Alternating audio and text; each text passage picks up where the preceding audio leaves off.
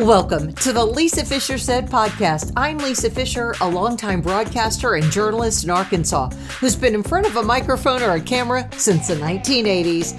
I think of myself as the queen of Arkansas media. For this episode, we're celebrating exactly 1 year and a couple of weeks of podcasting. And we're doing that by having my first guest as a repeat guest. It's Jen Stevens, who I affectionately call the mother of intermittent fasting. She's now a New York Times bestselling author of her most recent book, It's Fast, Feast, Repeat, and is awaiting her newest book to be released, Clean-ish. We'll talk all about that and fasting right after this. Let's spend a moment talking about the deals you can get with an Arkansas company that I'm so proud to represent, Akel's Carpet One Floor and Home. One of the sponsors of the Lisa Fisher Said podcast. I've known Richard Akel many years and his family, and I know the good work he's done. I know because I'm a customer. You could be a customer too by picking up the phone or just going to their website you can get more information. You can see the different products that we talk about, whether it's in their social media or right here in a podcast that you're thinking, what is it? What's the magic behind the LVP? I too thought that was Lisa Vanderpump, had her own line of flooring. If you don't watch reality TV, you have no idea who I'm talking about. But for the rest of you, it's luxury vinyl plank. It's the stuff you want in your home to replace the flooring that maybe has been worn out by kids or humans or husbands or wives or whatever you have. And it's the stuff that not only is affordable, has interest-free financing for 3 years. Uno, dos, tres. 3 years interest-free financing. If you don't learn anything else from this spot, learn this. Akel's will beat the big box stores in their price, in their selection, definitely in their service. AkelsCarpet1.com. She won most talkative in high school, and she has been running her mouth ever since. Welcome to the Lisa Fisher Said podcast with your host, Lisa Fisher. Okay, so I am here with the queen, the mother of intermittent fasting is how I've referred to her. Her name's Jen Stevens, Gin, because her mama named her Virginia. That's right. And because people in the beginning thought I was saying Jen, like Jennifer. Yeah. No, it's Virginia. Mm-hmm. And this is what I love about you, Jen. You were just an average housewife. Of course, you had your doctorate in education. Well, that's true. Yeah, you're a little extra there, but you're just this average teacher, a special ed teacher in Augusta, Georgia. Gifted kids. That's right. Yep. That's right. Which is a type of special ed. I didn't mean to say special ed. It is a type. Yes, gifted teacher there, gifted and talented in Augusta, Georgia. And you woke up one day and you lost all this weight, and you just thought, you know what? I get asked so many questions about it. I guess I'm going to have to write a little book about it. Is that how Delay Don't Deny started your premiere book? 100% that's how. You know, wow. I lost over 80 pounds with intermittent fasting, as you said. And, you know, I'm a teacher. That is what I do. I teach people things. So what does a teacher do? But teach people about whatever we've got to tell you. You know, my husband wishes I would teach things a little bit less. Like today, I'm going to teach you how to put your towel away, right? But no, sorry. I love it. But he's a PhD. But he's a teacher too. He teaches at the college level. That's what I thought. Yeah. So you're both out teaching each other, right? And so you just really did this. I mean, did you scribble down notes in a notepad and you just typed it up and said here? Yes. Kind of, right? Wow. You know, once I started writing it, it just kind of all flowed out. And that was my first book, Delay Don't Deny. I wrote it in 2016. But, you know, I had a Facebook group that was really small at the time. And it grew and grew and grew. And I initially was just going to have a group for me and my friends. Like, I can remember when we first started, there were like 30 of us in there. I'm like, can anyone tell me what kind of deodorant you like? I mean, that was the kind of conversation we had. Deep thoughts. Right? Thoughts, yeah. I'm like, because it keeps staining my clothes. I'm having trouble with that. And then people started joining the group that I didn't know from other countries. Men started joining. I'm like, who are these people coming in that I don't know? And they all wanted to know about fasting. This was in 2015, before I wrote Delay Don't Deny. And they would ask questions, and we always had like the same answers. And then I had a pinned post, and it kept getting longer and longer. And I was like, you know, we really just need a document. And it's like, maybe I could write a book. Maybe I could self-publish it. And that's what I did. And then here I am. And years later. I know, New York Times bestseller. Yeah. I mean, I say it's insane because it wasn't that was not your trajectory to be the foremost layperson authority. That's who you are. Mm-hmm. You're the foremost layperson authority on a very scientific issue that is very, to our very biological nature, it's hand in glove with us, is fasting. And so you've taken the science of it and you've broken it, you've dumbed it down for us. Well, I taught it to you, right? Because that's what I'm trained to do. Right. I'm trained to go to content, learn it, re-deliver it in a way that these students can understand it. That's what made me a great classroom teacher for all those years, and why my students loved learning whatever I could teach them. I made first graders really excited about water evaporating in a pot on the, they were like, "Oh my God, it was amazing!" I'm like, we melted ice, right? That's right. Did they call you Dr. Stevens at school? They did call me Dr. Stevens at school. In fact, I was just at a conference the other day, and I was talking to someone very well known in the health space, and she's like, "Well, you should totally put that on your books." And I'm like, "No, I'm not going to go by Dr. Stevens, because I'm not a doctor of medicine. I'm not a doctor related to, the field of health and nutrition. So I would feel like, a fraud putting that. Do you put EDD at the I end am of your ED. name? Yeah. ED. I do. Well, not when I'm writing, about intermittent fasting, but, if I'm talking about educational stuff, because my doctor is in education. So. Well, that's a really humble approach as well, because most people overstate who they are. Well, I don't want to be something I'm not. I know. I love the way you said that I am a layperson, because I am. And I don't think that is a detriment, because how many of us have read books written by, Nobel Prize winning doctors, and you don't understand a thing. Well, you have. Okay, I have. But you don't understand a thing that they're telling you, and none of it is actionable, right? Right. So is there a possibility that because I'm not a medical professional, that I might accidentally misstate something scientifically accidentally? Of course it's a possibility, right? Did you know that elementary teachers teach atoms wrong, atomic structure, and all the textbooks is not really true? We're teaching a lie. That's actually true, that we teach a lie. Wow. But we can teach anything to people, but I'm hoping that what I'm teaching is correct and true information. But the point of it is, I want there to be something actionable that you can do to apply it to your life, because you can hear all the scientific theory and stuff in the world, but if you can't figure out how to apply it and have it be actionable and have it change your life, it's meaningless.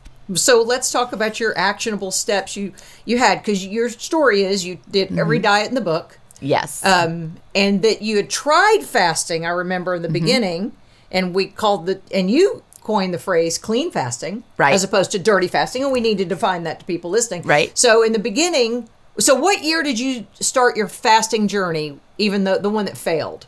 I first started, I literally read everything. If something came out about a diet, I'm like, I'm going to try that one. Whatever it was, I was going to try it.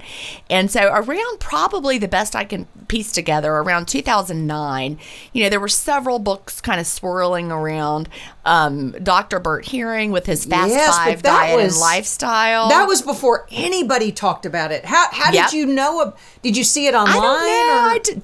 Okay, no telling. Right. You just found it. I was always listening, right? Yeah. Always looking. And, Brad Pilon had something called Eat, Stop, Eat. How did I find it? These were all the days way before Facebook. I have no idea how I found it.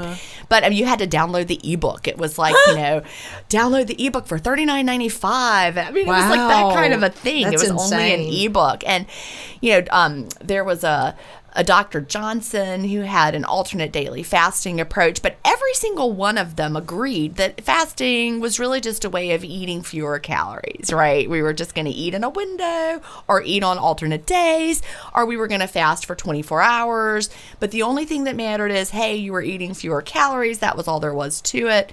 And so it was just a way to eat less. And we believed that until Jason Fung came out with the obesity code in 2016. And I had like a little taste of his writing because he had a blog that he was a very prolific blogger before the obesity code came out. So I read a few of his blog posts that blew my mind. But then when the obesity code came out, I pre-ordered it, I got it, I read it cover to cover, and it just was like, wow, that just changed everything. And I had already lost 75 pounds at that point, but I was starting to regain slowly. Because remember I talked about how we thought it was just about the calories. Well, during my fasting time, I had all manner of things that were not what we now know clean fast approved because we thought it was just about the calories. And so I was having diet sodas. I was putting stevia in my coffee. I was adding cinnamon. And go ahead and stop. You said you were starving when you were doing that. I was starving all the time, but I was white knuckling it. But I mean, I had lost 75 pounds, so I considered it to be a success. But I mean, I had lost weight before with other methods and always had regained it. So here I was, I'd lost 75 pounds and I was slowly regaining it. And then I read the obesity code and I figured out where I was going wrong, because he explains that obesity is not just about calories in, calories out, but it's what's happening behind the scenes hormonally. It's what's your body doing with the calories you take in. It's your insulin levels. And he explained that high levels of insulin keep our body from tapping into our fat stores. It actually puts us in storage mode. I mean, he has a famous saying, I can make anybody fat. Give them enough insulin, they will start gaining weight. Wait, say that again. I want you to say that again, because people do not understand the role insulin has in our obesity, in our weight gain battle. And says it's not even just the weight gain, but so many other health issues. But he says, I can make anybody fat if I give you enough insulin.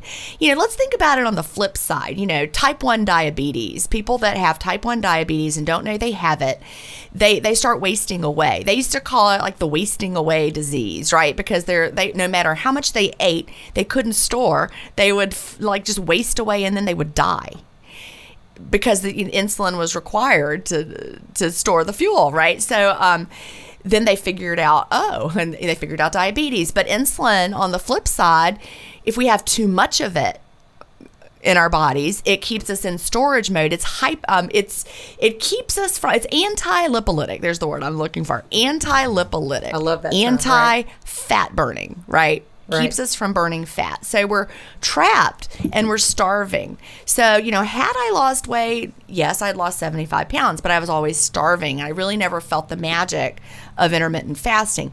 Then I read about insulin, and he talks about how something called the cephalic phase insulin response. I'd never heard of that, but our bodies are amazing. And when we take in something sweet in nature that is always connected to a high glycemic load, like we're having honey or we're having whatever, but our bodies know, sugar's coming in, this tastes sweet. So our brain sends the signal to our pancreas, crank out some insulin. We release some insulin in response to whatever the sweet thing we're having. Right. Oh, but it's a diet soda. So no sugar actually comes in, but we've cranked down some insulin anyway, and we didn't really need it. And so now we have more insulin, keeps us from burning the fat, but it also keeps our body like in metabolic crazy town. There have been a lot of studies out there that show that increased use of artificial sweeteners, for example, is linked to more metabolic dysregulation and more obesity, not less. And bigger waist size. Remember that first study was about the waist circumference. And I remember all the Diet Coke people were saying, well, as they're sipping their 10th one of the day with the big belly going, well, that's the stupidest thing I've ever heard. So we knew then, that was maybe 6 or 8 years ago. I can't remember when that study came out. But we knew then, we didn't know then it was an insulin connection, but we knew there was something about the artificial sweetener that was impeding our weight loss. Exactly. And it also dysregulates our gut microbiome because those chemicals get in there and it kills the good gut bacteria. Right. And so our microbiome is unhealthy, and that leads to other issues too, because our health really begins in our guts in so many ways. But once I was like, okay, Dr. Fung, I hear you.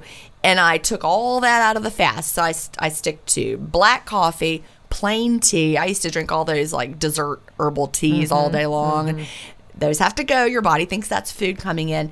And, it's plain water, plain sparkling water, unflavored. All of a sudden, the fast was easy.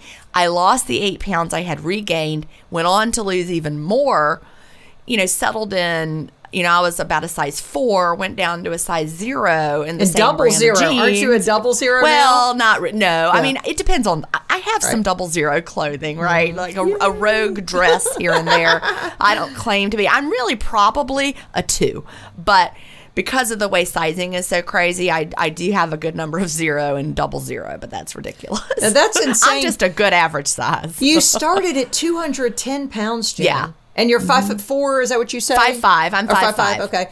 So you're, and I know you don't use a scale, and we're going to talk about that. But so we used to base it on 5 pounds per inch over 5 feet. So it'd be 125 would be a good goal weight. But we know with intermittent fasting, the scale may not move as quickly as our pants get smaller. Right. So my favorite story about you, and I use it all the time when I'm coaching people, is when you went from 130. I think you said you were. I was like 132, and then I was 130, but I dropped 2 jean sizes. Right, and you said you were so mad. That's when you threw your scales out. Exactly, because I had not weighed in a year or something. I'd not weighed in a long time. So it doesn't correlate. The two do not work hand in hand. I was expecting to see like 125 on the scale. And so I got on, and it said like 130 point something, and I was mad. And then I was like, well, I got to lose 5 more pounds. And I'm like, wait, that's dumb. That is dumb. Because you are the size your body was intended to be. So was this your high school weight? Because I know a lot of times you'll say to tell people. So what was your trajectory with weight gain? Was it the freshman 15? That's where it started. Yes. I was always calorie focused because my mother was, like my junior year of high school, I was taking basic. Do you remember basic computer programming? We had like computers, and we had to have a final project where we programmed something. I programmed a calorie counter. What? Of course you did. Because your son then ended up programming his own fasting app. Well, my teacher was so impressed. She showed it to everybody in the health sciences department of the whole district. But if you saved enough calories, you could eat a brownie. I mean, it was ridiculous. But I didn't even need to lose weight. But at that time, but then when I went to college, I gained the freshman 15. Came home. And there was my first diet. I counted calories that summer between freshman and sophomore year. And then there we go. That's where it started. But I did everything along the way. But my weight would yo-yo. I would get to the point where I was like a size 14, and that was always higher than I wanted to be. And then I would diet back down, and then I would go back up and back down. When I got pregnant with my first son, I was 123 pounds the day that I got pregnant. And I went up to 163, which wasn't so bad, right? And then I lost it all. But then with my second child, I got up into the 180s. And then after he was born, kind of going along, they were 18 months apart. So I had 2 little young ones. I know. Oh, yeah. Then all of a sudden, I was 163 all the time. And I'm like, that's my pregnancy weight from my first pregnancy. And here I am. That took me to the wonderful world of diet pills prescribed by the doctor. And I was able to lose weight with that, but it felt terrible. And I just listened to my body eventually and said, this is not working. But then it got worse and worse. The highs got higher, the lows got not as low. And I, maybe could stay at a goal weight for one day, and then there it would go again. So until eventually I looked, and there it was, 210 pounds. And you said part of that was the photos from a trip or something. Yeah. And you were able on a cruise. Really see. Because I think you'd said, and I've heard other people with high weight like that have said they get in the back of the photo, or when the picture's being taken, they stand in the back. Put someone in front of you. Yeah, put someone in front of you, so you don't look right. And there you saw it. I did. I felt like I'd been inflated by a bicycle pump. I know that sounds crazy. Yeah, wow. But I was like, my features, it just, I looked, it didn't feel like me. Well, let's talk about now the science then of weight loss and why, because I just read Dr. Bickman's book, y'all, it has changed my life, Why We Get Sick by Benjamin Bickman, and that everything that we're talking about now is because high insulin levels. Yeah. So this is what people don't understand. So when you go on the 1,200 calorie diet, because that's what everyone's told to do, if you still have high insulin levels, well, that's why there are a lot of fat people on the treadmills at the club, at wherever you work out, because their insulin levels are still too high. Yeah. So then how, and Dr. Fung explains it, but tell us, how do we lose weight then by dropping calories, and why isn't it sustainable? Well, if your fat is all locked up, right, and you can't get to it because your insulin is high, and you're not, you're going to get to some of it. I'm not going to say it's 0% accessible, because obviously people do lose fat. When I lost 75 pounds, it was fat, but also you lose muscle mass. When you're going on those low calorie diets, because your body is using whatever it can for fuel. And that is why the traditional diets, we end up over time yo-yoing up and our lean mass keeps going down every time we diet, and our body fat keeps going up. So each time you yo-yo with those traditional diets, you are making your body composition worse. Does that make sense? Yes. But we don't know that because we're being sold a bill of goods on a piece of paper. And that's where I love Dr. Fung's story of saying, you know, he's a nephrologist, which is a kidney doctor, and they see a lot of type 2 diabetics because of your organ failure. And he said in the beginning, he said he knew that they were earnest in their attempts, Jen. Yeah. They would do the 1,200 calorie diet. They would do the 10,000 steps or whatever he was what he told them to do. Yet their weight kept going up. And he was so frustrated for them until he realized that it was insulin that unlocks this secret. And so that's what I hate to see these feeble attempts by people, because I know people work hard. And this is what I also know. Being overweight is definitely not a sign of laziness, slothfulness. Mm-hmm. They don't care. They've given up. No, their insulin levels are just high. And so what we want to do in the fasting community, I feel like, is lock arms with them and say, let's get your insulin levels down. If you lose weight, great. But as you famously coined it, it's a health plan with the side effect of weight loss. Absolutely, right. And, you know, hyperinsulinemia, or having high levels of insulin, are not just associated with being overweight. I read a paper, and I talk about it in my book, Fast, Feast, Repeat. I have it linked in there, so anybody who reads that, it's like cited in the back.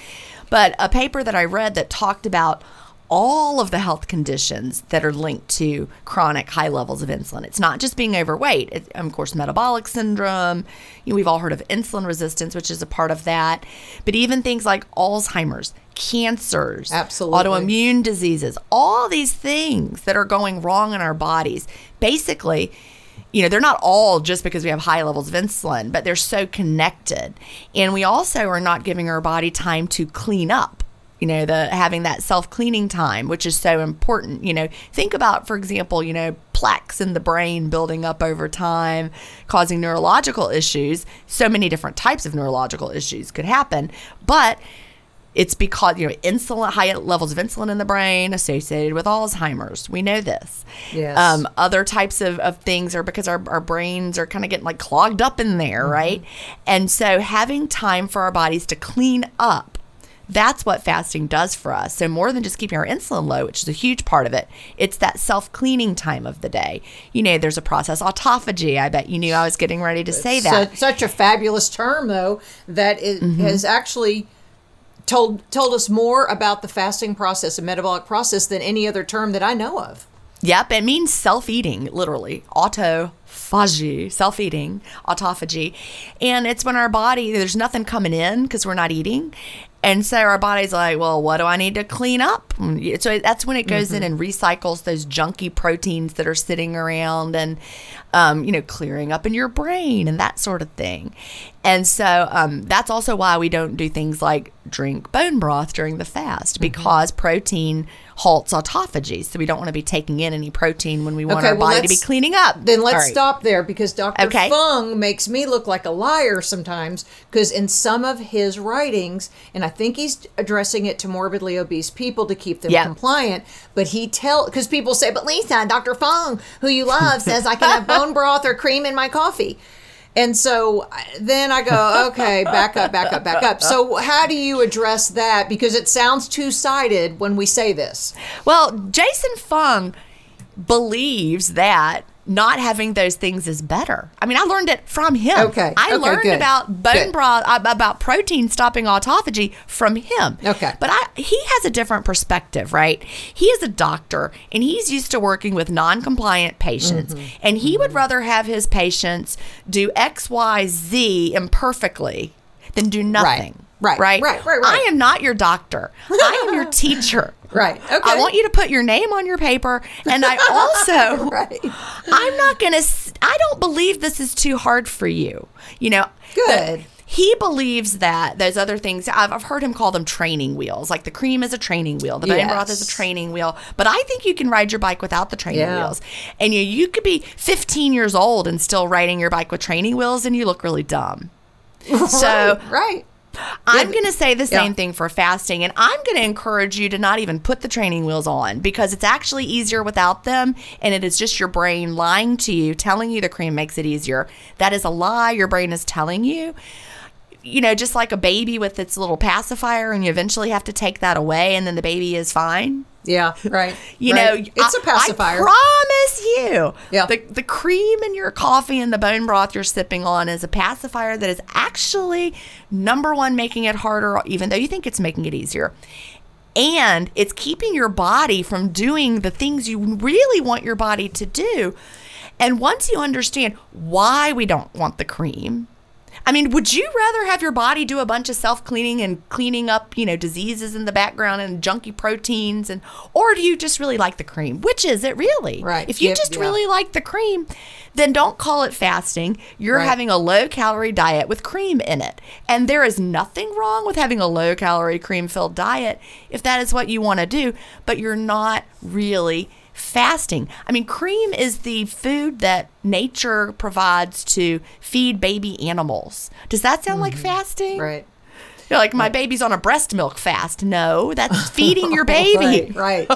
Because one thing that you're bringing up, another argument we'll see in the media sometimes when someone from one of the networks is going to start fasting, they all say, but I'm just going to keep my calories under 50. I mean, have a 50-calorie snack. Under 50 calories is not breaking the fast. And we all go, yeah, it is. I don't know who made up that junk, but it is like you're just going to eat like celery all day long and call it fasting? It's not fasting. You're not. I tell it's you, low-calorie dieting. Have you seen, and I know people have used it, but to me, I've laughed out loud. It's Prolon, maybe? Yeah, well, that's a very interesting product. Fasting mimicking, I think, is what. Valter Longo. I actually right. heard him early on. He's kind of changed, and I have a lot of respect for him and his scientific research, so don't think that I don't. But I actually heard him in an interview. I mean, I've been following his work before he even called it Prolon, right? Long time ago. He actually said in an interview, I don't know, maybe he wishes he didn't say it, or maybe he's changed his mind. Right. But I heard him say, we came up with the fasting mimicking diet because when we tried to sell people on fasting, they thought it sounded too hard. Again, it seems like a training wheels kind of a thing to me. He said we couldn't convince these, oncologists and cancer doctors that their patients could completely fast. So instead, we developed this fasting mimicking. And maybe he genuinely believes that the fasting mimicking is better than actual fasting. But I can't imagine that it could be. I mean, I've looked at the things he's putting in it. Some of this Prolon. I mean, it's got like honey in there, and I mean, nuts. That's eating. And I 100% believe that the fasting mimicking diet is way better than just doing the standard thing. But I genuinely also believe that actual fasting is better than mimicking fasting, really. And it's free. And it's free. And that's the one thing I've always loved that you've pushed, that's why there's no multi-level marketing group. No. This is not a disparaging comment against that. I'm just saying you don't have to sign up under us. You can start today or go ahead and eat today, put your fork down. Right. Okay, so which brings me to... I did the Band-Aid off 18 and 6. And when we say that, we mean 18 hours of fasting, 6 hours of feasting. Just because I wasn't told there was another way. My son just came home and told me about it, said there's these Southern women that have a podcast, you need to listen. I said, well, so what do I do? He goes, don't eat for 18 hours. Now that I am, and I'm such a salesman's dream. Girl, I'm the one at the mall that actually tries the curling wand and the hand creams because I'm like, oh, show me all the things. Right. And so I tried, so I started 18-6 and it was fine. But now that I'm health coaching people, women get really anxious and they're like, is there another option? I go, well, we could do 16 and 8, I mean, I guess there's 14 and 10. I've never even given as an option. Men are a little different. Men do. And it was my son, who's a man, who told me they like to rip the Band-Aid off, I think. And so a lot of men I coach will go, I'll do 20 and 4. I go, okay. Try and see. Yeah. What do you think is the best way to segue into it? Well, it just really all depends. In Fast Feast Repeat that came out in 2020, I have a chapter called the 28-Day Fast Start chapter, and there's like a quiz you can take that kind of will direct you into whether you're rip the Band-Aid off or if you should take it slower or something in the middle. If you are really, really, if you've got, so many metabolic problems and you've been obese for 50 years, I mean, that could be true for somebody listening. Yeah. And in that case, maybe 12-12 is the best you can do to start with. And you're going to start, you want to start training your body to be fat adapted. That's the goal. When you're fasting clean, your body is able to tap into your fat stores for fuel, and you feel amazing, and you get into ketosis, even if you're not low carb in your eating window. But if you're starting off and you've got really high levels of insulin, you're in really bad shape metabolically, maybe you start by eating a low carb breakfast, a low carb lunch, and then a regular dinner, easing your body in. Then eventually you can start delaying that low carb breakfast. Then maybe that's gone completely. Now you're just having a low carb lunch and then a regular dinner, and then maybe you don't need that anymore. So you're training your body to burn fat for fuel. Even though it's the fat that's coming from your low carb breakfast, it's still building up those metabolic pathways and getting things going. Now, is the goal for you to be a low carb person? No, I'm not training you to be low carb unless that's how you feel the best and you want to be low carb. You can choose to eat whatever way works for you in your eating window. I am not low carb. I have bread every night. I love bread. Right. But some bodies do better with a lower carb approach, and that's how you feel the best. And, don't say, well, Jen told me I had to eat bread. No, you need to eat the foods that make you feel wonderful. I love at the Institute for Integrative Nutrition, and Laurie Lewis says it too, it's love the foods that love you back. Exactly. And once you understand what they are, I don't want the foods that don't love me back. I've broken up. I gave him back his letter jacket. Like, I'm over it, And so I don't even consider it. So there are a whole lot of things I won't eat. It's funny. We just traveled last week, and we did a 10-day tour, 10-state tour of the West. So we were in places, like Yellowstone, which is a beautiful, fabulous park. But there is, and I'm not exaggerating, 4 hours before and about 3 hours after, there's not even a gas station. If you have to pee, you're going to have to figure it out. There's no cell service, no nothing. But as an intermittent faster, that's a wonderful thing because I just extended my fast. Right. And easy to do. Because hunger, as we say, is never an emergency for us. It's not. I can just delay, and I'll just eat later and just eat one big meal later. So, hi, friends. As you can see, I have a lot of enthusiasm about intermittent fasting. That's because it changed my life and the way I think back in 2017. In fact, it's infected every part of my life now in lowering our insulin loads that I became a student at the Institute for Integrative Nutrition in New York. And now I have my certification as an integrative nutrition health coach. That means that I'm seeing clients. I can do that through, obviously, Zoom calls. You can do that through FaceTime. You can do that one-on-one in person. And if you're interested in becoming a client of mine, you can just email me, healthcoaching@lisafishersaid.com. We'll put that link in the show notes, healthcoaching@lisafishersaid.com. Now, back to the program. And that's the one thing you've really impressed upon me is metabolic flexibility. Yeah. And so define what metabolic flexibility is. Yeah, I genuinely believe it's how we're designed to be, right? And we lose it over time. Metabolic flexibility is when your body can switch fuel sources as needed. And that means that when you eat food, your body can use that as a fuel source. But when you are not eating food, your body can tap into your stored fat and burn that, and you have great energy, strong energy.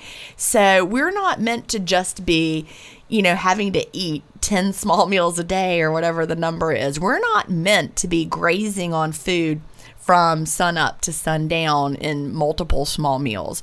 If you really look at when we started to face even more and more obesity, it's as we followed that advice. They always say, that it's all our fault. We don't listen. We really did follow the advice. That's we right. followed it, right? Sure did. We followed it.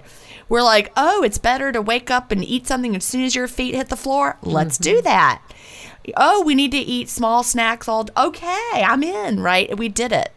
And it was just, it caused all sorts of problems along the way. And we lost our metabolic flexibility. Yeah. Which is why the adjustment period is such a struggle for so many, because on day one, you're not going to necessarily be able to go 20 hours without eating, and you're going to feel awful, and you're not going to have any energy. And then when you open that window, you're going to be like binging because your body was not well fueled that day at all. You had no energy coming in, and you weren't tapping into your fat stores. So you're just like, oh, that's where hangriness comes. Yeah. But once you're metabolically flexible, hangriness is no more. What's the longest fast you've done then? The longest I ever did, one time I fasted for 84 hours. That's the longest I've ever done.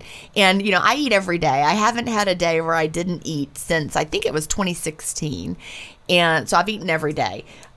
I do want to say I'm not anti-longer fasts at all. I believe they're very healing. If I found out I had certain medical conditions, I would make sure to find doctors that understood using longer fasts for healing purposes, and I would work with them. I do genuinely believe that people need to be cautious with fasts, especially beyond 72 hours, unless you're under care of a medical professional, because you can have problems with your electrolytes. Also when we're fasting, our fat cells store toxins. That's one thing that they do. We take in all this junk these days. Our bodies are like, what's this? Can't process them, shove it in our fat cells. And then as we're losing fat, here it comes, right? It comes out of our fat cells.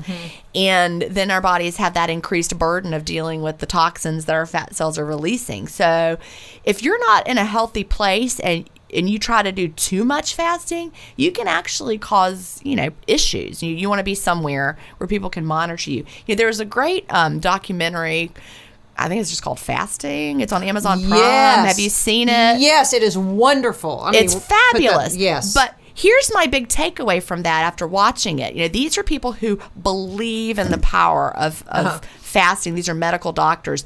And every single one of them expresses the opinion that you need to be in a facility that is monitoring you. Oh, yeah. They're not like, go out and do a 21-day fast. Woo! No. Yeah, they believe in the power of fasting, but they want you to be in a facility, not so they can make money from you, but because they want you to do it in a safe way. Yeah. Yeah. Electrolytes are important, and that's why we all talk about Himalayan salt to kind of give you some balance. Well, I don't have a problem with electrolytes. It's more of an issue also if you're low carb. If you're keto, low carb, you're going to probably have more of an electrolyte need than other people. Or if you're doing a whole lot of sweating. I don't take any kind of electrolyte supplementation during my fast. I never have. I do drink mineral water. So perhaps that's why I've never needed to take in extra electrolytes. But, some people do. It just depends. And I also use plenty of salt during my eating windows. So I'm definitely not deficient. My husband's like, you sure to use a lot of salt? And I'm like, Do you know? But I don't have it during the fast. And I'm reading all about salt is one of the best preventatives for health problems, because we were lied to about that. We were. It was a lie. It was a big fat lie. We need Big salt lie. every day. And of course, not the Morton salt, not the processed salt, Right. but Right. the good stuff. I use the Redmond's real salt. That's the one that I buy. Yeah, I like that it's from America. And I also got a little skeptical of all that Himalayan pink salt when it started to go crazy. Then you could see it at like TJ Maxx and stuff.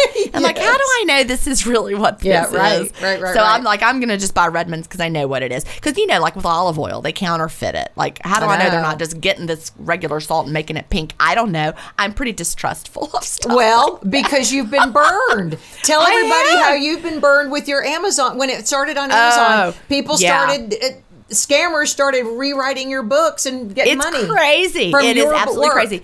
And it's, I'm self-published with my first book, Delay, Don't Deny. And I had steady sales 2017 and then into 2018, steady sales. And I knew how many I was selling. Then all of a sudden, the paperback sales just plummeted like crazy, but Kindle sales never dropped. And so I'm like, something's kind of wrong here. So I reached out to Amazon and they're like, oh, people just aren't buying as many paperback books anymore. That's not true, first of all. That's what they told me. And I'm like, well, something's wrong, but I can't put my finger on it. Then I got a message from an author who was also self-published, and he's like, hey, I found counterfeit versions of my book, and this seller was selling them, and I ordered them. They were clearly counterfeit, and they're selling yours too. I mean, this is somebody I'd never met, never heard of, just good Samaritan reached out to me, and I'm like, what? So I ordered a couple copies of it, and it came to me. And oh my God, they were counterfeit. I ordered 2. Thank goodness I ordered 2, because every book's supposed to have a unique code in the back when they're self-published, because they print on demand. And so they're supposed to have a unique code. Both of these had the same code in the back. Is that right? Which is impossible. And so suddenly Amazon had to hear me. They still were like, oh, no, not a problem. Anyway, turns out thousands and thousands of books had been counterfeited, because I started telling my audience about it. And, when I looked at the counterfeit books, there was a very blatant, like 3 very blatant typos on the back cover. That I know, on you the cringed. Original. You cringed. Like the lowercase letter I instead of capital I. I mean, on the original, it was a capital I, but on the counterfeit, lowercase I, and they left out a period, and they spelled something wrong. And so how do they do it? Do they actually retyped the whole book. They did retype the whole book, and here's how I know. It's because the spacing was different on the pages. I mean, it wasn't just like a scanner problem, right? That's like what I was thinking they did. The difference in between the end of the text and the page number was different on certain pages. The table of contents, there was a chapter title that has italics in it, and then in the original, then leading ... and then the page number. Well, in the original, my version, italics, no more italics, page number, not italics. In the counterfeit, italics, the dots are italics, the page numbers are italics. So you can see it. They actually used a different font. They weren't smart scammers. They were not. Well, they made thousands and thousands and thousands of dollars with their fake book. Did Amazon pull it? Well, Amazon did pull it, and they Amazon did their very best to make that right. But the counterfeits still pop up sometimes. Like I'll check it every now and then. Wow. Well, it's whenever they change the rule about the buy box. This is why you need to be careful about everything you buy on Amazon, including supplements, and especially supplements, but also books. And I'm going to apologize right up front to third-party Amazon sellers, because there are a lot of third-party sellers on Amazon who are legitimate, right? And they are reselling things on Amazon in a legitimate way. But those people are the ones that really need to force Amazon to fix their practices, because it's affecting my trust as an Amazon customer. I don't buy anything from a third-party seller on Amazon unless I trust that third-party seller and know who they are. Because Amazon in that year, I think it was 2018, changed the rules of the buy box, and it was all to protect the consumer so you'd get the best price. Because before, if Amazon sold it, you were buying it from Amazon through the buy box, right? You click add to cart. You don't even look who's selling it to you. You think it's Amazon. You're on Amazon. You think you're buying from Amazon. No, you're not. You click, even if it's fulfilled by Amazon, that's not necessarily Amazon selling it to you. It just means that the person shipped a lot of it to the Amazon warehouse. That's what happened with my book. They printed them themselves, printed up the fake version, shrink wrapped them, sent them to the Amazon warehouse, fulfilled by Amazon, and then they offered them at a really low price. They offered them at a low price, lower than Amazon was offering them. So because they were a lower price, they got the buy box. Oh my gosh. So it's an algorithm. It was just an algorithm. The scammer gets the buy box, and every person who buys it when that scammer's in the buy box gets the fake version. That's just how it works. And so I've had to keep my eye on the buy box, and not every third-party seller in the buy box is selling, a fake version. They are if it's delay, don't deny, because the way I have mine shut down, only Amazon print on demand can sell the real one. But if there's a third-party seller in the buy box, it's possible it's a third-party seller who's selling returned goods, like someone bought delay, don't deny, then it got returned, another third party. So that would be a legitimate case.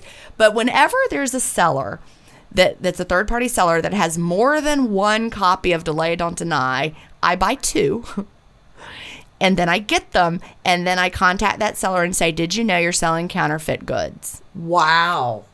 And they're all like, "Oh, I had no idea," and then they take it down. So I don't really know. Who was the counterfeiter? Could you ever? Well, I mean, there's still stacks of them out there. They pop back in from time to time. I don't know who did it. I'm sure it came out of China or something over there, just printing them up and then selling them to people. So probably a lot of the third party sellers may not have known they were selling counterfeit goods, but I'm sure some of them had to know, right?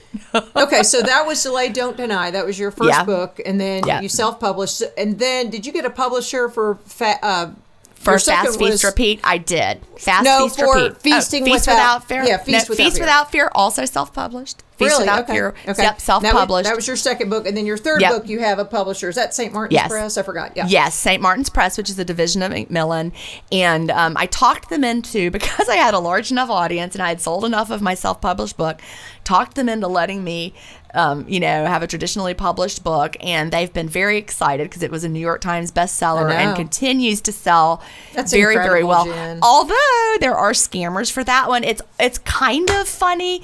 Like there was one that I just found out about last week. What they did is they copied, they like took a photo of the cover of Fast Feast Repeat, but they like cut it down and took off my name on the bottom, and then they were selling it like Fast Feast Repeat by somebody else who's not me, but it was the same exact cover as mine. They were selling it for $9.90. Yes, and I got an email from somebody, and they're like, I bought your book, but it says it's a different author, and it doesn't have any words in it. I'm like...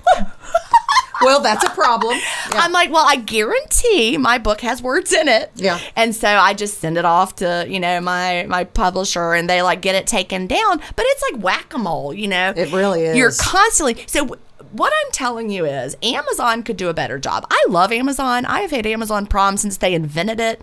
And, they basically just come to my house every day, right? Right. I love Amazon. But I also know that Amazon could do a better job. Mm-hmm. They know that this is happening, and like for example with Delay Don't Deny, that I have to keep policing it, and yet because I'm self-published, Amazon is technically my publisher. So when I was having all those thousands of counterfeit books, Amazon knew how many books they were paying me for, as far as like royalty or whatever. And they also knew they were selling thousands and thousands of more of them than they were paying me for. So it would have taken a very, maybe the departments don't talk to each other, but they could fix that very easily. And they also need to have better quality control because, yes, anybody can write a book and have it up on Amazon in 5 minutes, including a scam book. And these people are just, but they should have better quality control on the Amazon level.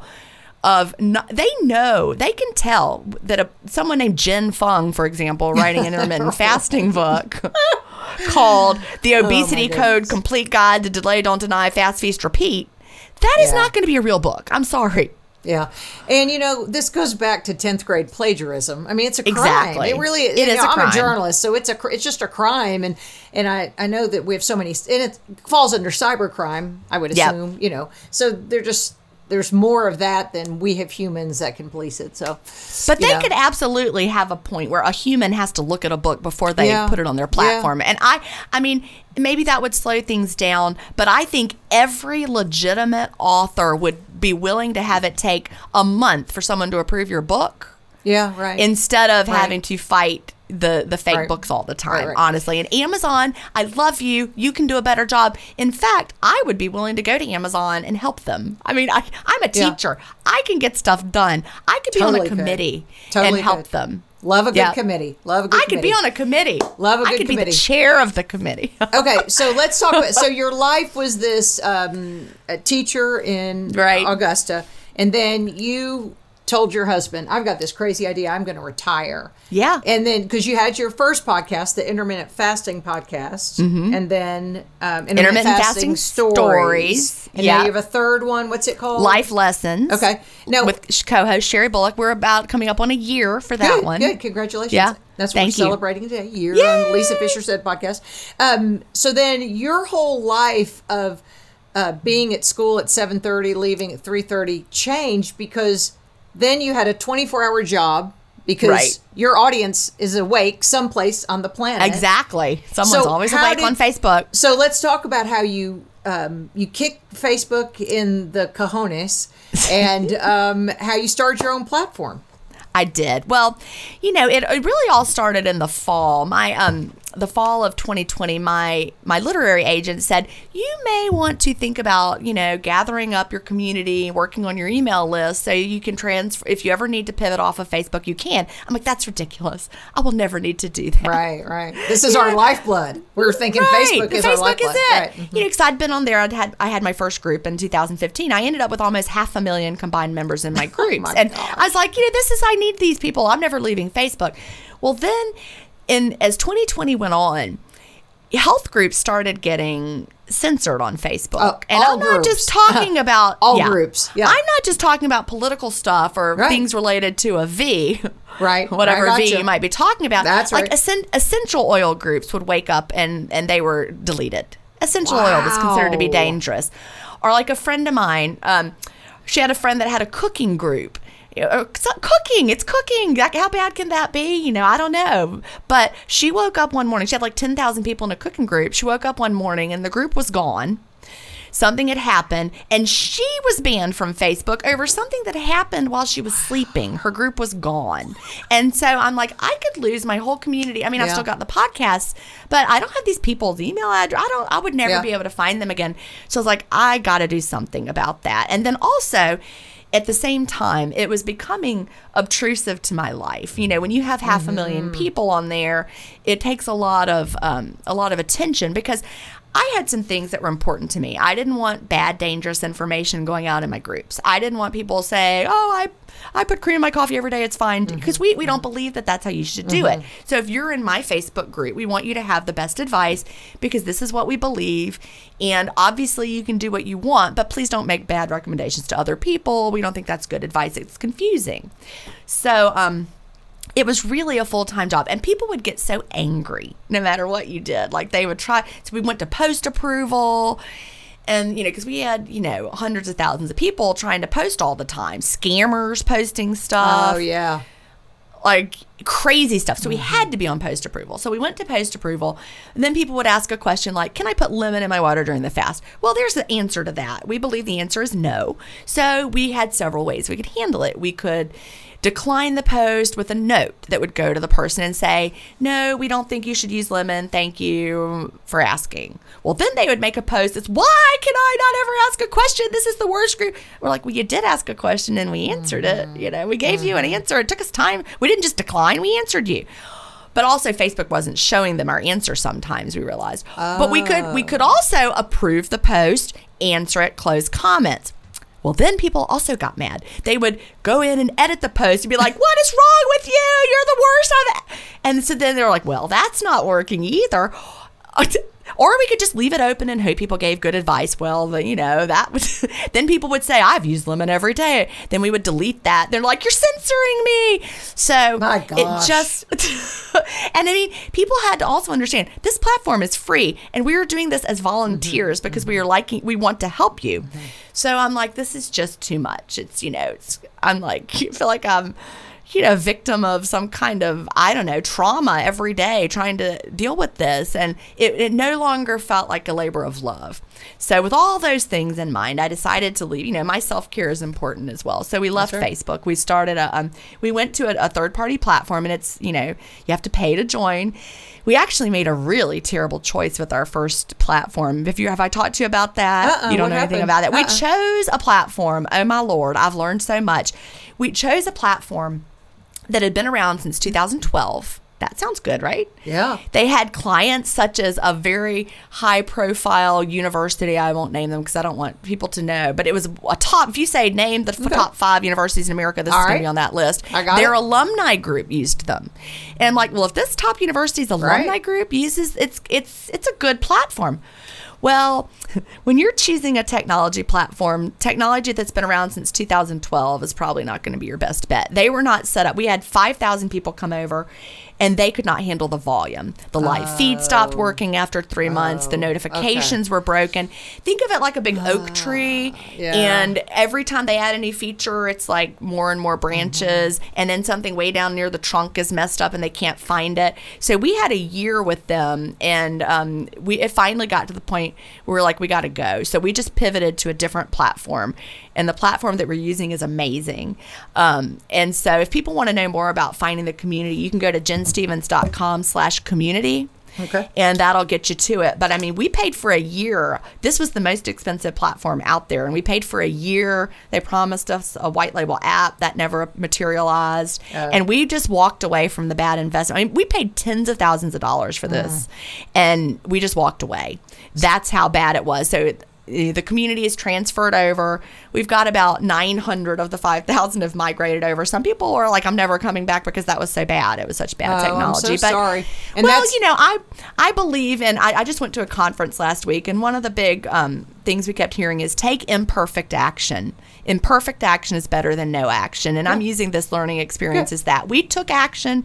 It was imperfect action. And we learned from our mistakes, and now we're making it right. So the people who, were there, we're going to give them a year in the new community at no additional cost, that kind of a thing. Sure, we're going to take care of the people. They're not going to lose anything if they want to come over. So delaydon'tdeny.com, is that how they get No, they go to jenstevens.com/community. And just do that. And it's GIN, Stevens with a PH, jenstevens.com/community. Everything is linked through jenstevens.com. Okay, good. But the new community is so much better. And at the conference I went to, it was health and wellness professionals and doctors, and it's a very high profile group. And we had just switched to our new platform like 3 weeks before, but I felt like a genius because they announced on the last day of the conference that they were taking this entire high powered health and wellness community off of Facebook completely. And they were going to the same exact platform that we chose. Are you serious? For our second platform, yeah. And so I know it will never be allowed to have problems because they are not going to allow that to happen. Good. So, this will all be in the show notes. Everything we're talking about today with Jen, obviously put in the show notes. Follow her, all of her social media, because you have shut down. You're still on Facebook, but you're dark. I'm not. Oh, I'm dark. Well, okay. I did not deactivate your page. Deactivate my profile, and I put 2 of my groups are archived, like the advanced group. If people were members of that one, the advanced group and the 1 meal a day group, they can still go in only if you had already been a member and read the post. You can't make angry comment or angry face emojis on things or any of that. But you could read, you can search. It's still searchable. Is there still a Delay Don't Deny Facebook group at all? Okay, there is Delay Don't Deny Intermittent Fasting Support, and it's moderator run. And so we don't even have member posts because we were at the point where we were having over 1,000 posts a day by members. So now there's like a moderator run post where you can ask a moderator anything and they will answer your question. But if you want a community where you can make posts and be part of the community, I mean, it's like if you join for a month, it's $9.99 a month. But if you join my community for a year, it works out to $4.99 a month. I mean, that's like the cost of a latte, and it's a safe place. We do not advertise to you. We're not selling your data. You don't censor. You probably don't censor. We don't need to censor. Right, don't need to censor.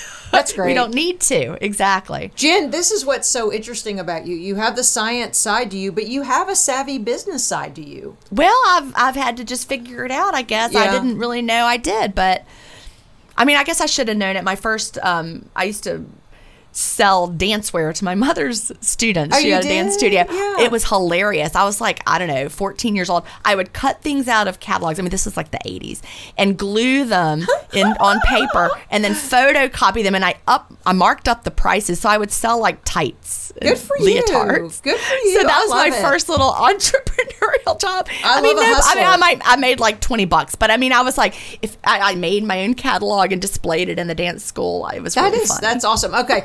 Let's switch gears and talk about your new book that's going to be published soon. I know you have a manuscript in your hand. I do. It's in my hands because I have to have it in front of me because the title is a mouthful. So I want to make sure I'm saying it correctly. Okay, what is the title? It's called Clean-ish. Clean with the ISH in parentheses, Clean-ish. And the subtitle is Eat Mostly Clean, Live Mainly Clean, and Unlock Your Body's Natural Ability to Self-Clean. And it is not an intermittent fasting book, although intermittent fasting is a chapter because that's one of your body's best self-cleaning mechanisms. And, the whole thing about intermittent fasting is it causes us to connect with our bodies in a new way, and we want to feel better, right? Like you said, love the food that loves you back. And you start to realize that you feel better when you eat real foods. So I started going down the path of, real foods and, what does that mean? What does it look like to clean up our diets? And the more I researched, the more I was like, wow, we really should be cleaning things up. We have a body burden or a toxic load that is unlike really nothing in history. There's a study, the Environmental Working Group, and I'm sure you're familiar with them. In 2004, they sampled the umbilical cord blood of newborns, and they found over 200 industrial chemicals and pollutants average in the umbilical cord of newborns. These are coming from pesticides, food contact chemicals, flame retardants. I mean, isn't that what you want your newborn to be born with? So our babies are being born with a toxic load already coming from us. Even if we're trying to be, I mean, you can't help it. We're exposed to these things just in daily life, just, going out in the world. And so you can't live in a bubble. You can't. And our bodies, and I'm not, trying to scare anybody, but our bodies really do have amazing mechanisms for getting rid of toxins, but they're coming in faster than we can take them out. That's the problem. And so once we realize they're coming in faster than we can take them out, we can put fewer in. And we can also help our body, support our body's self-cleaning mechanisms so we take more out. Eating real food is the best way to keep them from coming in and support them coming out, because real food detoxifies our bodies. All those phytochemicals. It does amazing things. The antioxidants, and it lets our liver do what it's supposed to do. So, I would encourage everyone, you can pre-order Cleanish. It's available wherever you buy books. Good. And my publisher's super excited about this one. They've already, the first printing, they've already got like 80,000 on the first printing, which is a lot. Oh, I know you're the belle of the ball for your publisher. I mean, it's so... I don't want to disappoint them. No, I know you don't. It's so impressive what you've done. Okay, just for somebody listening or watching us now, and they're thinking, all right, Lisa, Jen, I'm gonna start tomorrow. Right. So, and definitely get your book. In fact, I have both the hard copy and the digital of your book, because it's just one of those books you have to have two of. But if someone were to start tomorrow... Would you tell them then, do you make a blanket statement, just say start at 14:10 or 16:8 or 18:6? Do what feels good to you. Like if you decide you're going to start at 16:8 and then at hour 15 you feel shaky and nauseous, eat. Okay. Right? You don't want to push through feeling shaky and nauseous. Fast, clean from day one. Ignore anybody who tells you about the training wheels. Right. Right, because it's not going to really, go ahead and know that you're breaking your fast and eat. And then every day that you can fast clean, push that clean fast a little longer, because that's where the magic happens. Plain water, black coffee, no flavors, plain tea.